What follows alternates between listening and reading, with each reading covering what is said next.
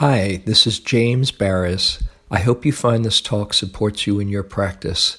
If you'd like to support my teaching, you can use the donate button underneath my picture on Dharma Seed to do that. Your support is greatly appreciated.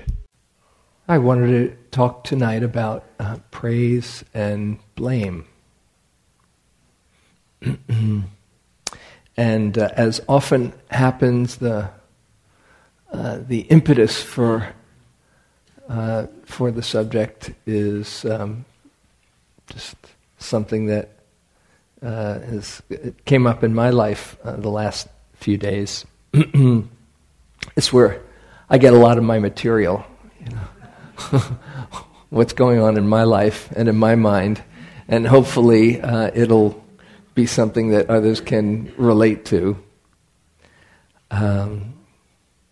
So being in the Dharma seat, a lot of gratitude, a lot of appreciation comes your way, just because it's the Dharma that is using this mouth to share, but still people can both be very appreciative and also think that, oh, well, that's where the wisdom is, but it's just really, I'm speaking for all of us. And if you hear something that makes sense to you, not to get deceived into thinking, oh, that person's so wise, I wish I could be that wise. It's just touching a place in you that's saying, yeah, right on, that's it.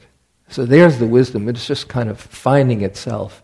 But as is human, we both feel gratitude and can project one way or the other.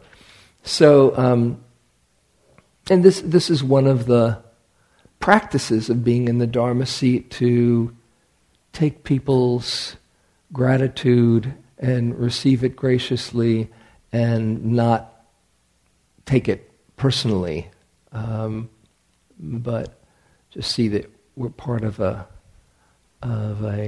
cycle of sharing teachings. And there's also the possibility that people will project the other side of the coin, like, who does he think he is?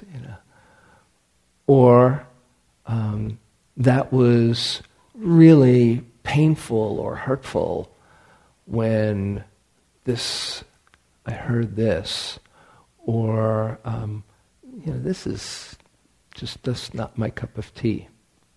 So I had an event recently that seemed to go pretty well, and a number of people at the end of the event came up and expressed their deep appreciation and gratitude. And also in the interim, a few times in the last couple of days, people have said, "Oh, something that I said was helpful or impactful." And my practice, as much as anything, is to really take it, let it land, instead of saying, "Oh, that's nice," because I can also go that route and appreciate, but not. I don't like to deflect, but sometimes I don't really take it in, and that's not as helpful for people. So that's a practice of mine, to really connect and just feel their open-heartedness, and it kind of completes the circuit. When somebody is grateful to you and appreciative for you, for anything you've done, you receiving their appreciation is really a gift, because then it feels like there's a true connection, and it keeps on opening up the heart. And we've talked about receiving graciously here a number of times. And I got an email from somebody yesterday mentioning this, their experience about this event, that said, use the words, utterly banal and completely irrelevant to where they were, and just went on a bit about how disappointing it was to them. And, you get so used to just doing an okay job and saying, when people are appreciative and okay, you don't take it personally, but when you get one of those, it's like, whoa, okay. And I haven't sent a response yet. I wanted to write it out first and wait a day just to make sure that it was as gracious as it could possibly be, because that's I figure if one can be gracious after receiving an email like that, then it's as the Buddha has this expression, disarms all hostility. So that's my task for myself. So I've written it. I haven't clicked the send button just yet. I want to see what it looks like tomorrow when I wake up. But since it was still reverberating, I thought I'd talk a bit about the subject of praise and blame. It is interesting how you can have so many positive experiences and then one negative experience lands. I heard about this study that for every negative experience, it takes 7 positive experiences to kind of overcome that reverberation. So I'm counting, but no, and I figured, speaking about it is one good way to process it. But it was, it landed, just kind of reverberating every now and then. That must have really, as I said in my email, that must have been really a hard experience for you. So what to do with that? First, from the Buddha, it's comforting to know that no matter how much you have it together, you're going to be subject to not only praise but blame as well. And here's a couple of stories of the Buddha. The Buddha, as inspiring a being as he was, had people who were jealous of him or resentful and wanted to do him in one way or the other. A couple that actually did try to do him in, but others who would try to accuse him of things and have people lose their respect for him. This is one story. I'll just read this one. It's so juicy. As the Buddha went on expounding the Dhamma, more and more people came flocking to him, and the ascetics of other faiths found their following to be dwindling. So they decided to ruin the reputation of the Buddha. They instigated Chinka Manavika, a beautiful pupil of theirs, and told her, "If you have our interests at heart, please help us and put the Buddha to shame." She agreed to their plot. That same evening, she took some flowers and went in the direction of the Jetavana monastery. When people asked her where she was going, she replied, "What is the use of you knowing where I'm going?" Then she would go to the place of the other ascetics near the Jetavana monastery and would come back early in the morning to make it appear as if she had spent the night at the Jetavana monastery.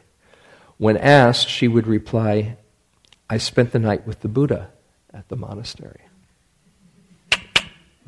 The plot thickens, right? After 3 or 4 months had passed, she wrapped some cloth around her stomach to make herself look pregnant.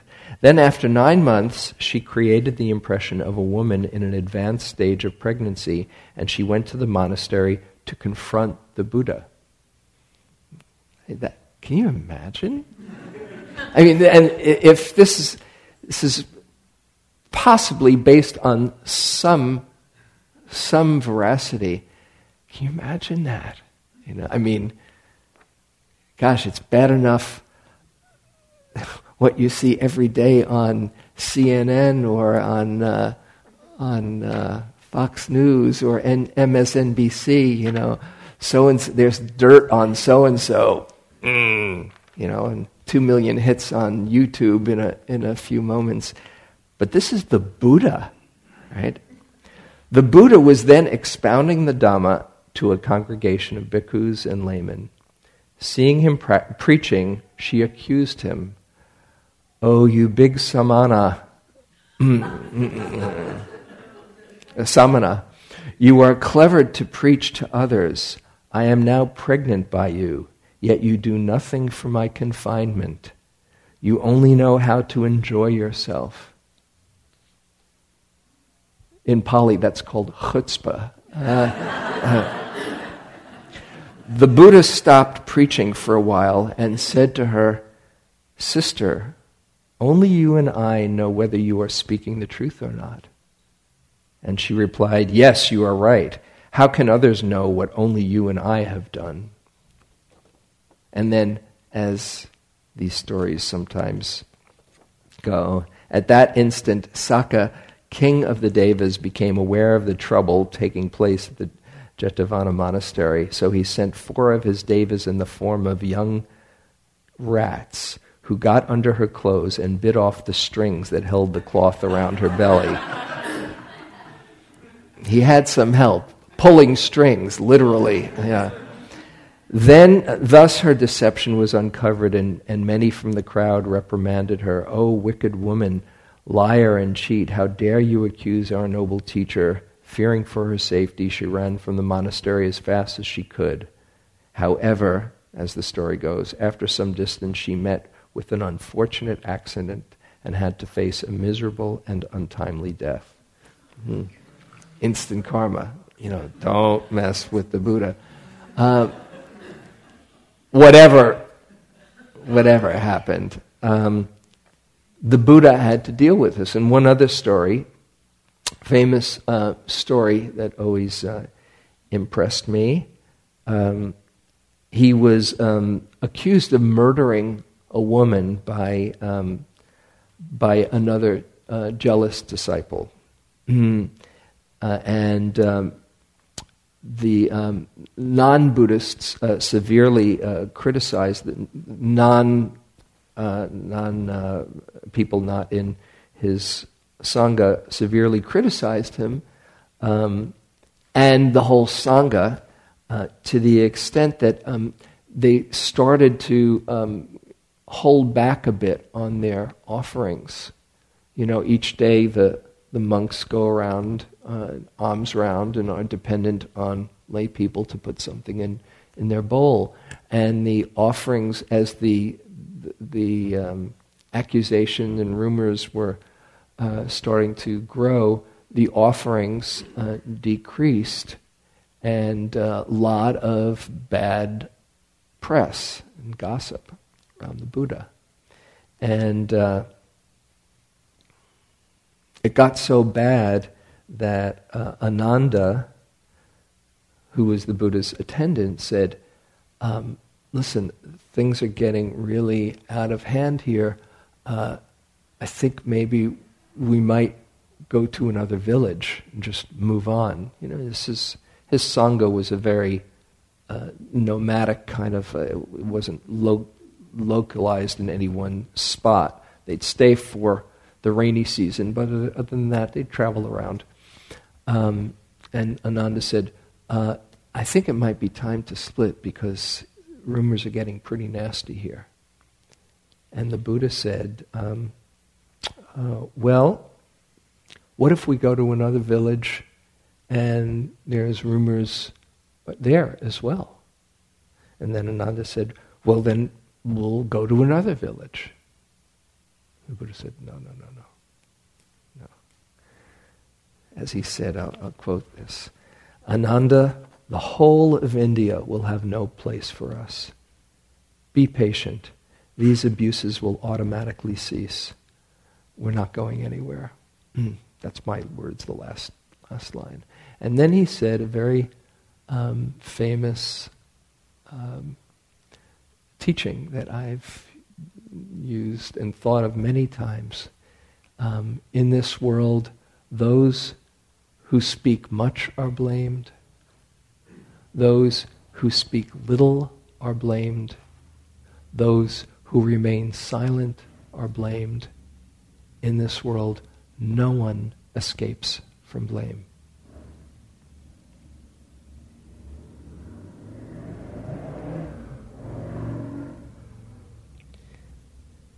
So, have a little bit of, take some comfort in that. When people say things that are upsetting or unsettling,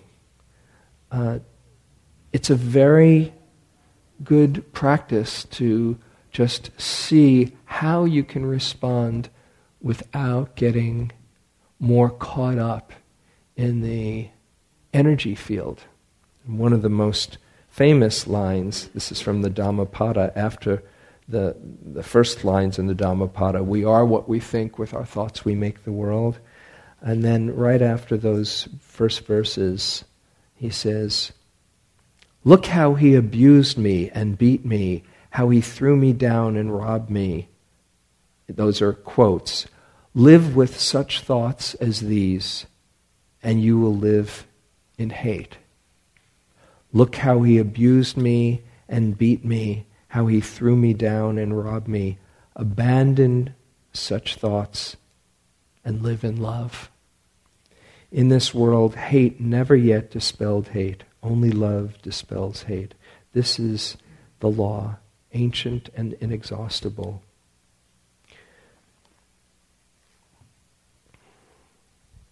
How can we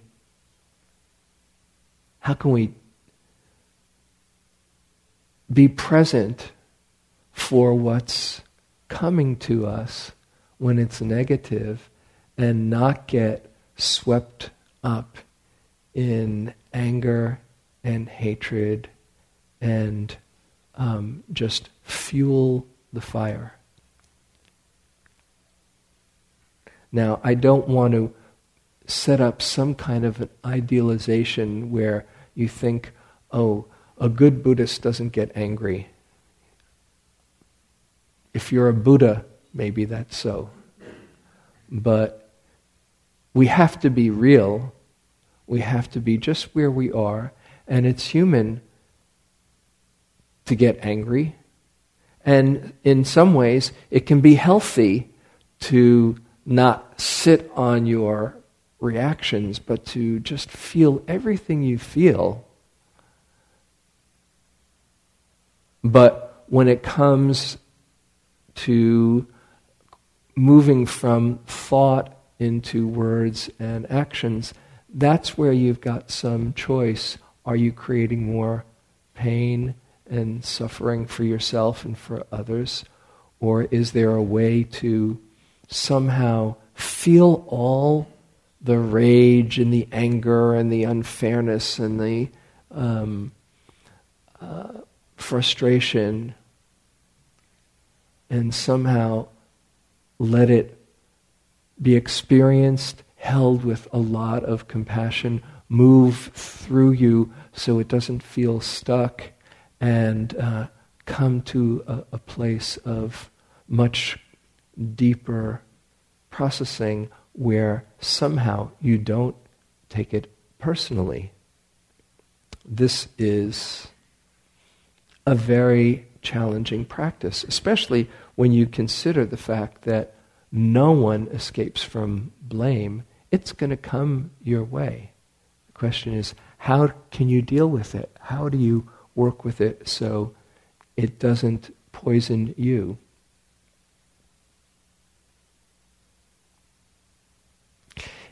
We're so vulnerable. We're going along just fine, and then somebody gives you a dirty look, or they might just have gotten out of the wrong side of the bed and been a little snappy, and maybe not even having anything to do with you, but just their energy seems a bit sharp, and it can hit. And depending upon where you're at, if you're stressed or you're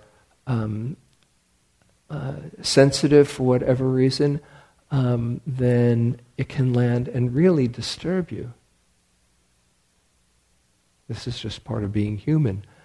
But to allow for that humanness without getting wrapped up, this is challenging. Particularly, we want to look good. We want to not only feel that we're good, but we want to look good. We don't want to be seen as unskillful or insulting or as offending. I used to teach school. I was talking with Leticia. It's Leticia, right? At the break, and she was sharing about her experience with working with kids, and I was going to mention, so she reminded me, I used to teach school for many years in New York, mostly 5th grade and 6th grade.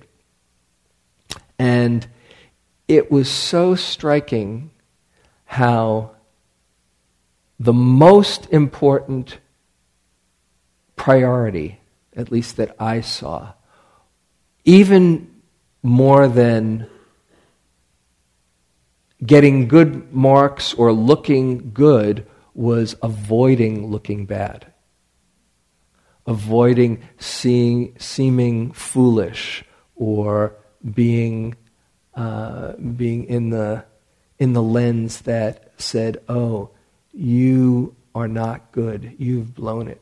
It's so painful that we can't give ourselves the space to be less than perfect. And this is a prison that we can live in. Because sometimes we do things that are completely innocent in our own mind, but do offend people. This has happened, a number of times. If you're in the Dharma seat with not, to me, not with any intention, but just saying something that I didn't realize, but when it was explained to me, it made perfect sense why somebody would be hurt. So it's not that it's always just their warped reality, but it's that sometimes we do things, we're going around in our own reality that makes complete sense to us, and there is somebody else going on in their reality that makes complete sense to them.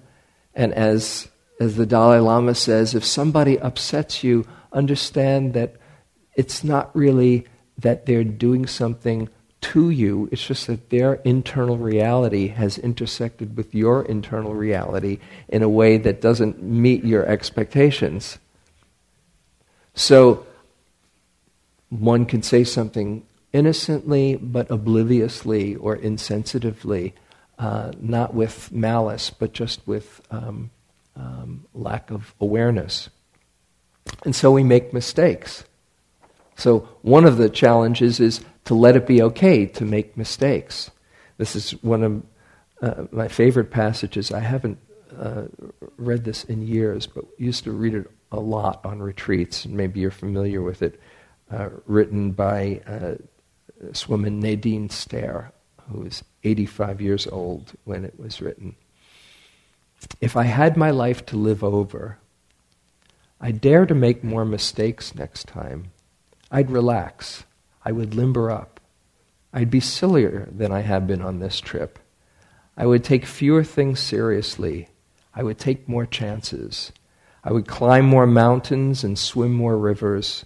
I would eat more ice cream and less beans. I would perhaps have more actual troubles, but I'd have fewer imaginary ones. You see, I'm one of those people who live sensibly and sanely hour after hour, day after day.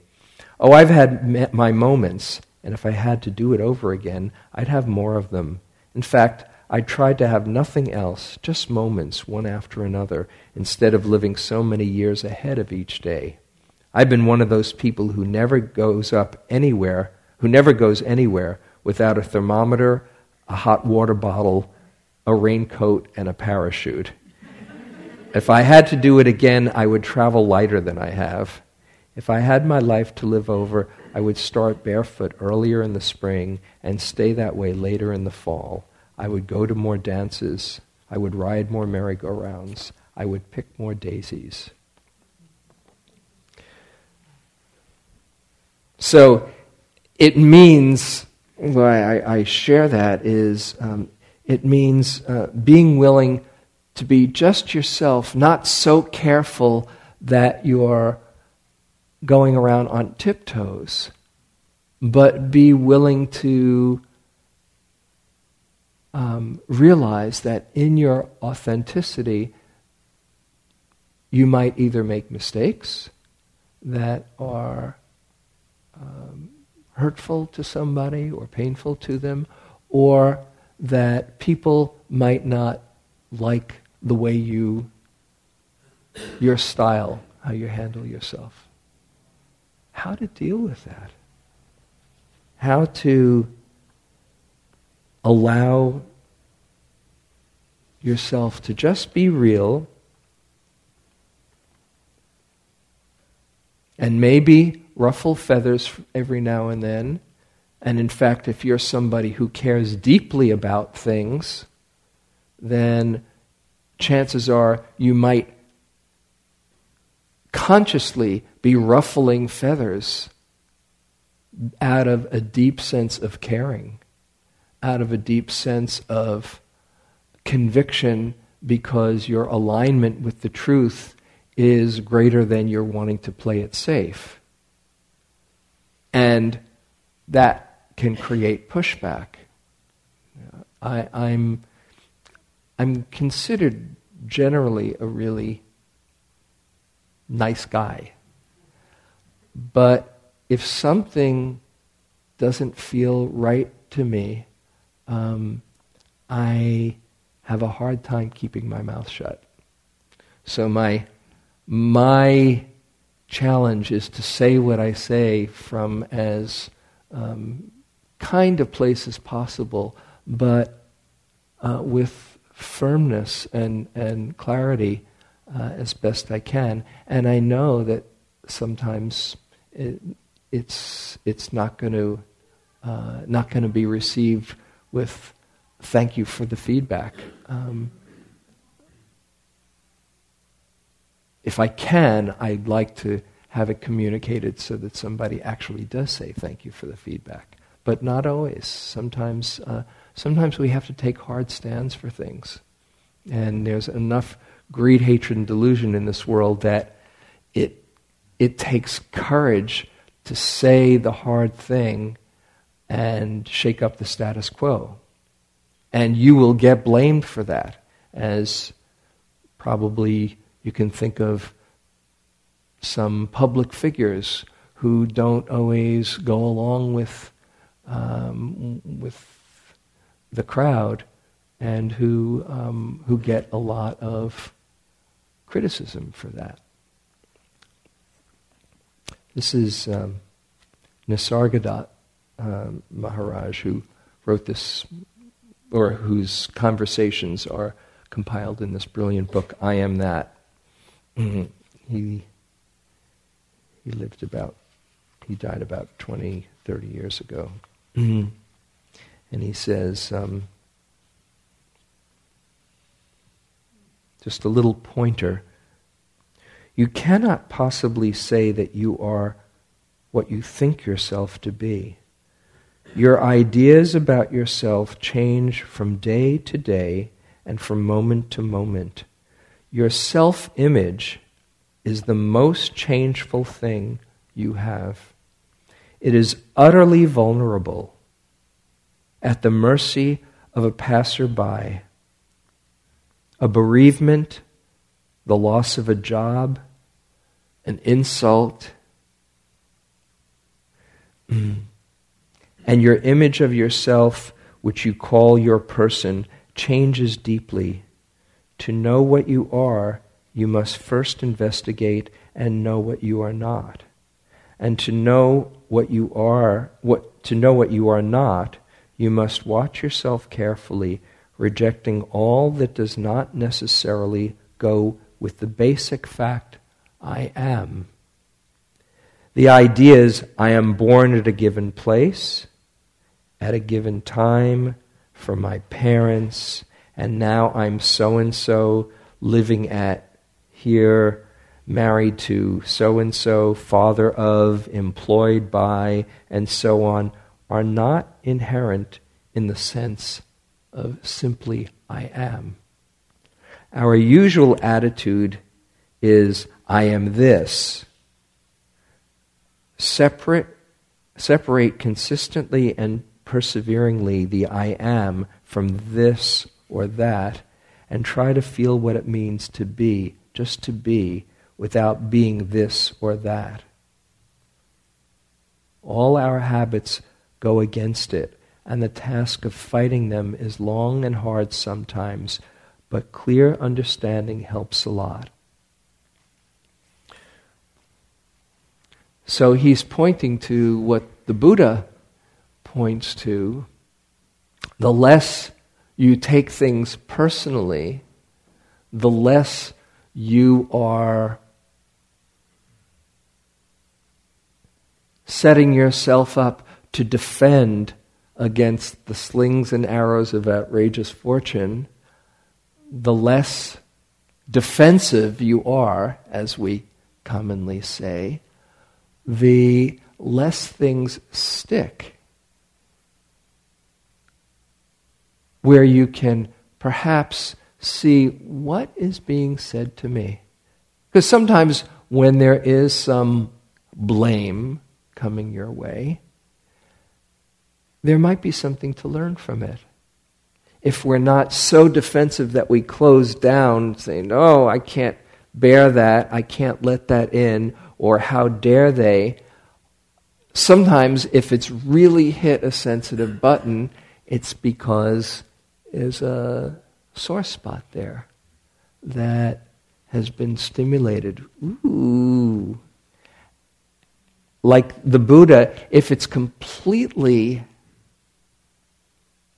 fabricated, then you know this, whoever it is just completely either in their own reality or has something, some kind of ulterior motive that doesn't have anything to do with you. You ever have that experience where the person is accusing you of something that is so completely different from what your motive is that there's no problem in it? It's just like, well, they're kind of weird, aren't they? Huh? And that, in some way, there's a kind of relief in the freedom of just knowing, not my problem. Bless you. I hope you get your life together. I hope you come back to planet Earth. But it doesn't stick in the same way. But when somebody has kind of gotten there at a sore spot, and often it's the people who we're closest to that somehow know just that spot to get in. Isn't that the other side of deep intimacy? We can do the perfect dance with each other, and we know just how to step on each other's toes when you know somebody really well. And when you're kind of annoyed or frustrated or whatever, not that you consciously do it, but in your hurt, in your wounding,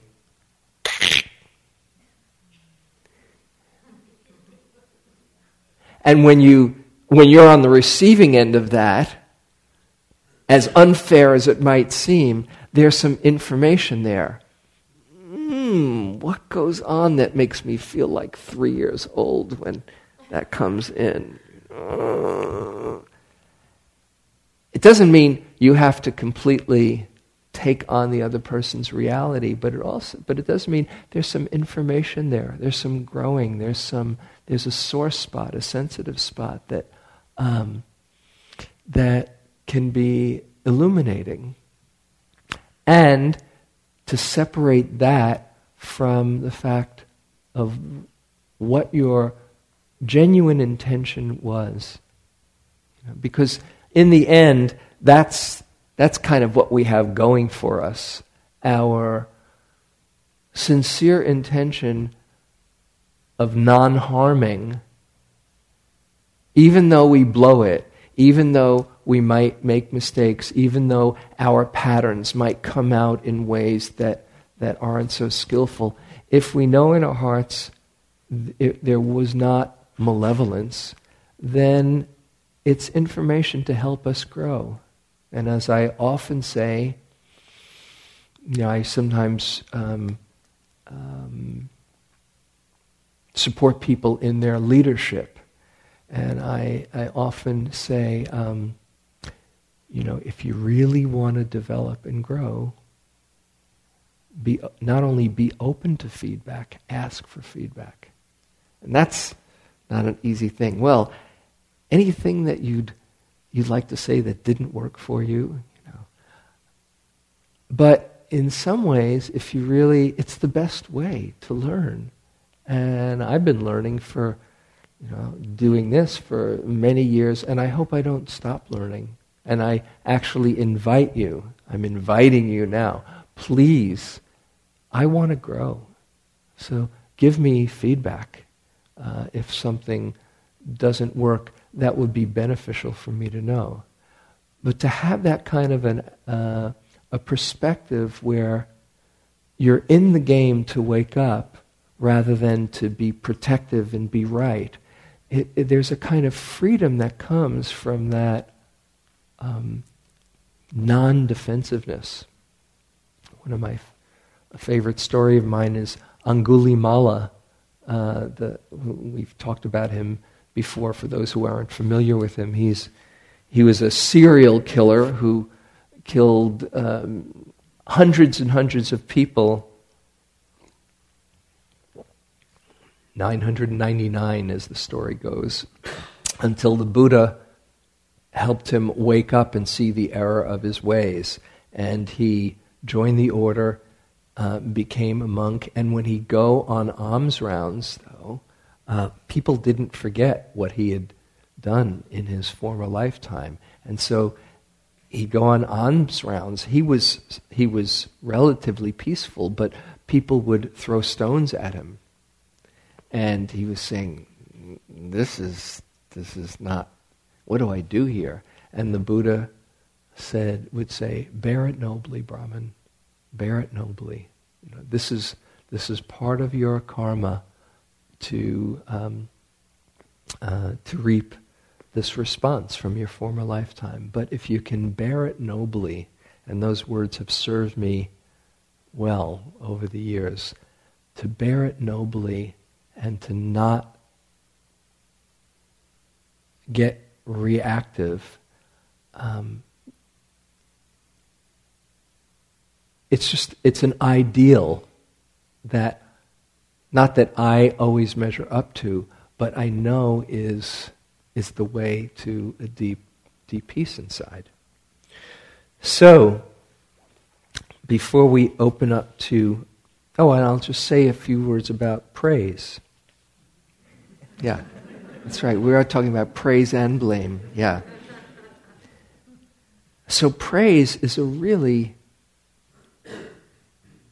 it's beautiful that people can appreciate you so. It's so lovely. And I think it's one of the most important practices to express your appreciation when you genuinely feel it to anybody. If it's sincere and appropriate, why keep it to yourself? Why not let them know that you've appreciated? Because once you say it, then rather than you being the only one in on the appreciation, you uplift somebody else. You probably can think of people who have acknowledged you, and in a moment you feel a deeper connection with them. Isn't that so? So I'm all in favor of appreciating, expressing your appreciation. But being on the receiving end is an art in itself, as I said before, that you can take it in and feel the gladness that somehow your being has uplifted someone else in some way, and feel the delight in that, the wholesomeness of that, and at the same time not taking it personally. That whatever goodness touched them just came through you. Not, hey, aren't I pretty cool?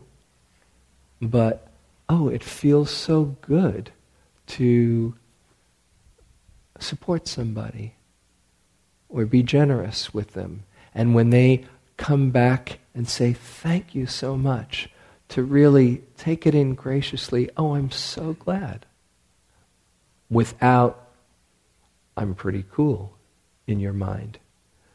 That's a beautiful practice. One of my favorite stories, I didn't bring it with me to share it, but I know the story well, is of Ananda, who is the Buddha's attendant, the one who said, hey, maybe we better go to another village, who radiated loving kindness.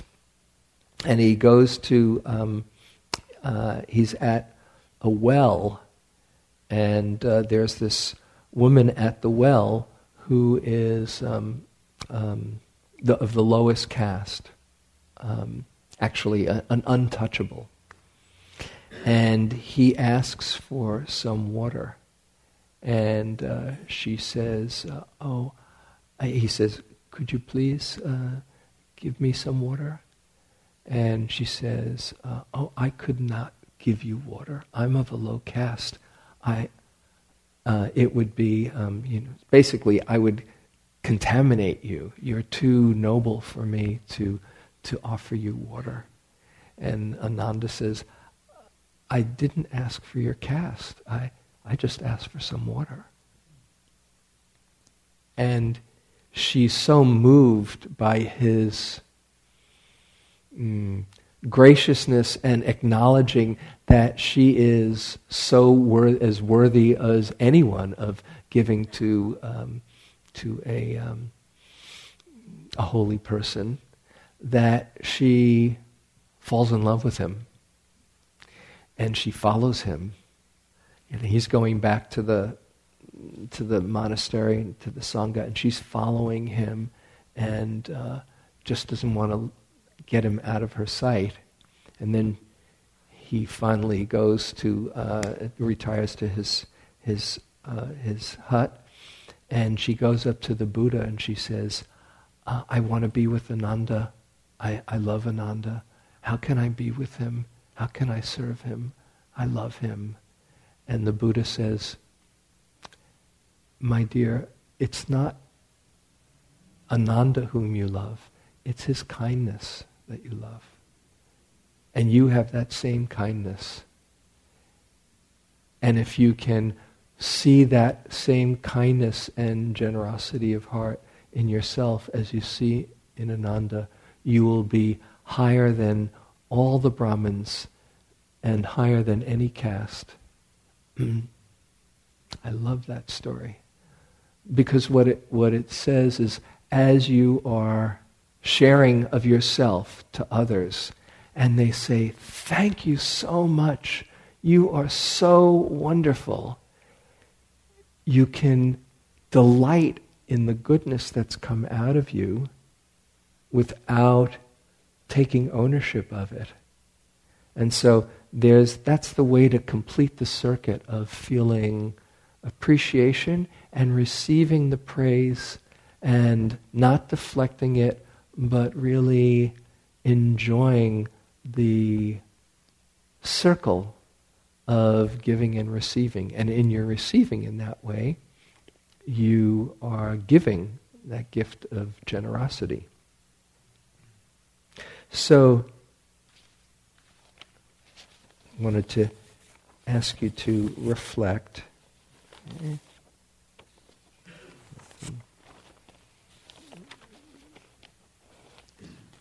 Just close your eyes for a moment.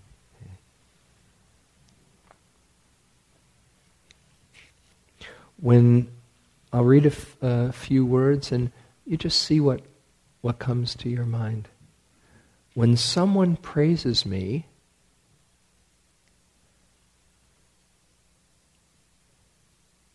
and just see what your response is.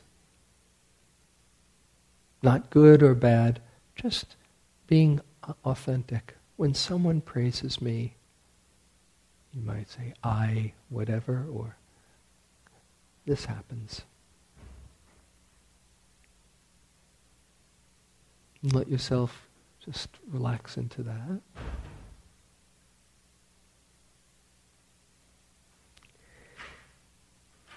And then, when someone blames me,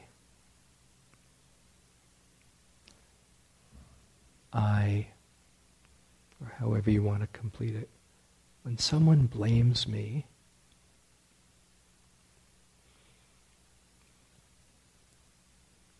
my response is, whatever.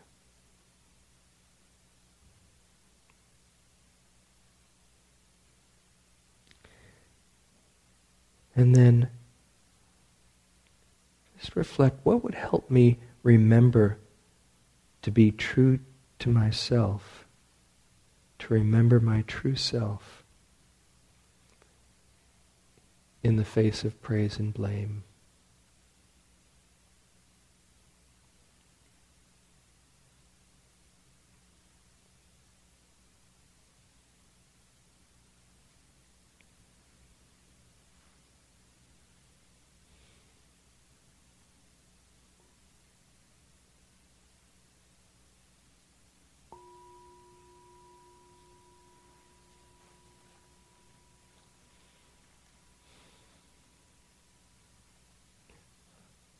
Okay, you can open your eyes. There's not, I was going to have you go into dyads, but there's not real time for that. So just open it up to anything that comes up from this topic or from that reflection that you might keep in mind. Otherwise, we'll go into dyads. Here, Ricardo, you can pass it. I just wanted to offer or contribute a reflection on the sort of, you were talking about praise and blame, and then A little closer. Appreciation and feedback. And can we hear blame? Can we hear the feedback? Or can we receive praise and hear the appreciation? Mm-hmm. And one of the distinctions that I like to make about those is that blame and praise often are making some kind of judgment about us. It's often you are, fill in the blank. Whereas appreciation and feedback will often be more about the person's own experience and either what worked for them, how it contributed to them, or what didn't work for them, and what else they were hoping for. So it becomes less about us and more about them. And for me, keeping that in mind, even when I hear praise, it helps me to be able to remember, this is actually about this person and the way that I contributed to them. So even if it's coming out as praise, I can sort of tune into and hear the appreciation behind it. And the same with blame. I don't have to take it personally, even though it's coming that way, because I can understand, this is actually about something that matters to this person that didn't really happen. And that might be feedback for me. So just, I want to be clear on it. Give me an example. And so, James, you're so wonderful. That was brilliant. That was amazing. So then to be able to kind of recognize, wow, I really touched something in that person. So I might say, did you really learn something in the talk? Or, it sounds like you're feeling really inspired to practice more. Mm-hmm. Something really landed for that person. Mm-hmm. Or, that was completely irrelevant and utterly banal. It's like, so, they were looking for some, something more meaningful for the situation they were in. Mm-hmm. So just tuning into their experience as their experience. Right. And the piece that's getting projected onto us as being information about the other person. Mm-hmm. Yeah. Beautiful. That's helpful. And I do want to recommend Oren with nonviolent communication and wise speech. It's good stuff. Anything else? Yeah, here, wait, pass we'll get to the microphone.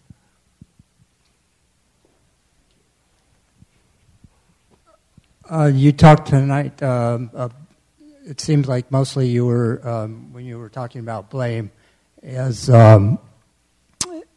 that we didn't deserve, when we were getting the blame, that we didn't deserve it, and the wounding and stuff.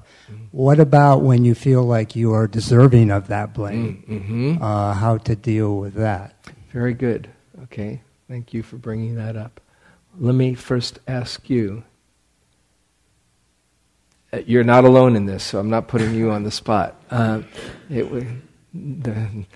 of us is blameless. What would be the most skillful way when you know that you've caused some harm to someone and they're upset and blaming you? Well, to make amends, to go to that person, but those aren't always accepted, and I tend to blame myself. A lot of self-blame, but I blame myself for things I've done to people, but they're done, and I can't undo them. Right. But intellectually, I know that, but that doesn't always help. The damage has been done. Yeah.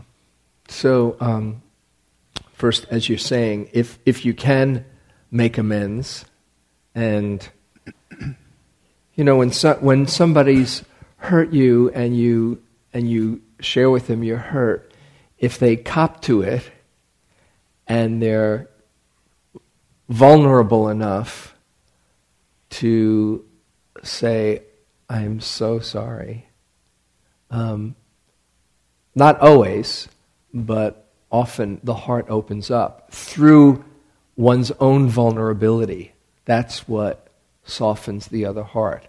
But not always. Sometimes we've done things that people aren't ready to open their heart and forgive, which is, that's doubly painful because they're carrying that contraction and anger or trauma or whatever. So that can be even more of a source of pain for ourselves to know that we've caused that for somebody.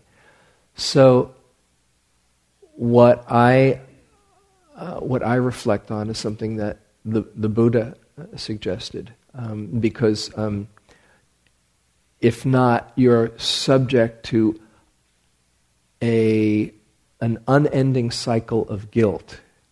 And guilt, I know about guilt. I come from a lineage of guilt. It's part of our heritage. Guilt is just self-perpetuating, where you say, I'm a rotten person, and so you either keep on thinking about how rotten you are and punish yourself that way, or go ahead and do something else that's unskillful to confirm what a rotten person you are. But the Buddha talks about wise remorse, where if you realize you've done something unskillful, first to confess it to somebody, if you can, to that person directly, great. If not, to somebody who you respect, whether it's an elder or a therapist or a good friend or somebody that, otherwise it's just weighing on your chest and inside, and we can implode with it. But just to really get it off our chest and say, I feel so bad about this. But then the Buddha talks about seeing in this wiser remorse, what have I learned? How can I find some meaning in this so I don't keep on perpetuating it with my contracted mind, but just like Angulimala, who killed 999 people, he eventually actually became fully enlightened. Because somehow he saw, and the Buddha helped him see, that he's a different person now than he was when he committed those acts. And if somehow we can hold ourselves as a different person now, as somebody who is using those lessons to commit to waking up and acting in a different way in similar circumstances, then nothing is in vain. That's how people become reborn. And actually that's the story of Angulimala, where the Buddha helps him see that he has been reborn. He is a noble one now. And so that's what I do. Okay, I blew it. I can think of things from my 20s that, I've said this before, I say, oh my God, I can't believe I did that and that, and that, But if you're cringing, it means, it's good news that you're cringing, because it means you're a different person. If you were saying, oh yeah, well that's what people do, then you got a problem. But if it's, ooh, then it means there's something inside of you that's changed. And you can even rejoice in that and make a commitment to do it differently from now on, as best you can. Okay, so now it's time to go. So let's take a few moments and just dedicate our evening. Just, you might bring your attention into your heart, that place that can touch and be touched by others. And just touch for a moment the sincerity and purity of heart that would move you to come and share a silence in the Dharma with others. Let yourself rejoice in that.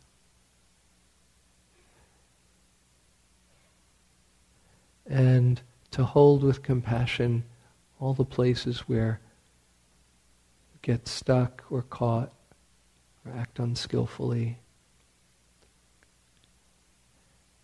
And to rejoice all the goodness that wants to come through.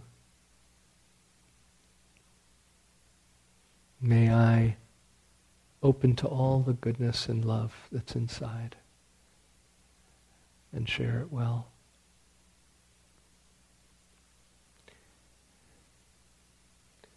May I wake up to my true nature beyond self-image or even sense of self. And may we share all the goodness and merit that comes from our practicing together here with all beings everywhere. May all come to the end of their confusion and suffering. May all share their love well. May all wake up to their true nature and realize the highest peace and freedom.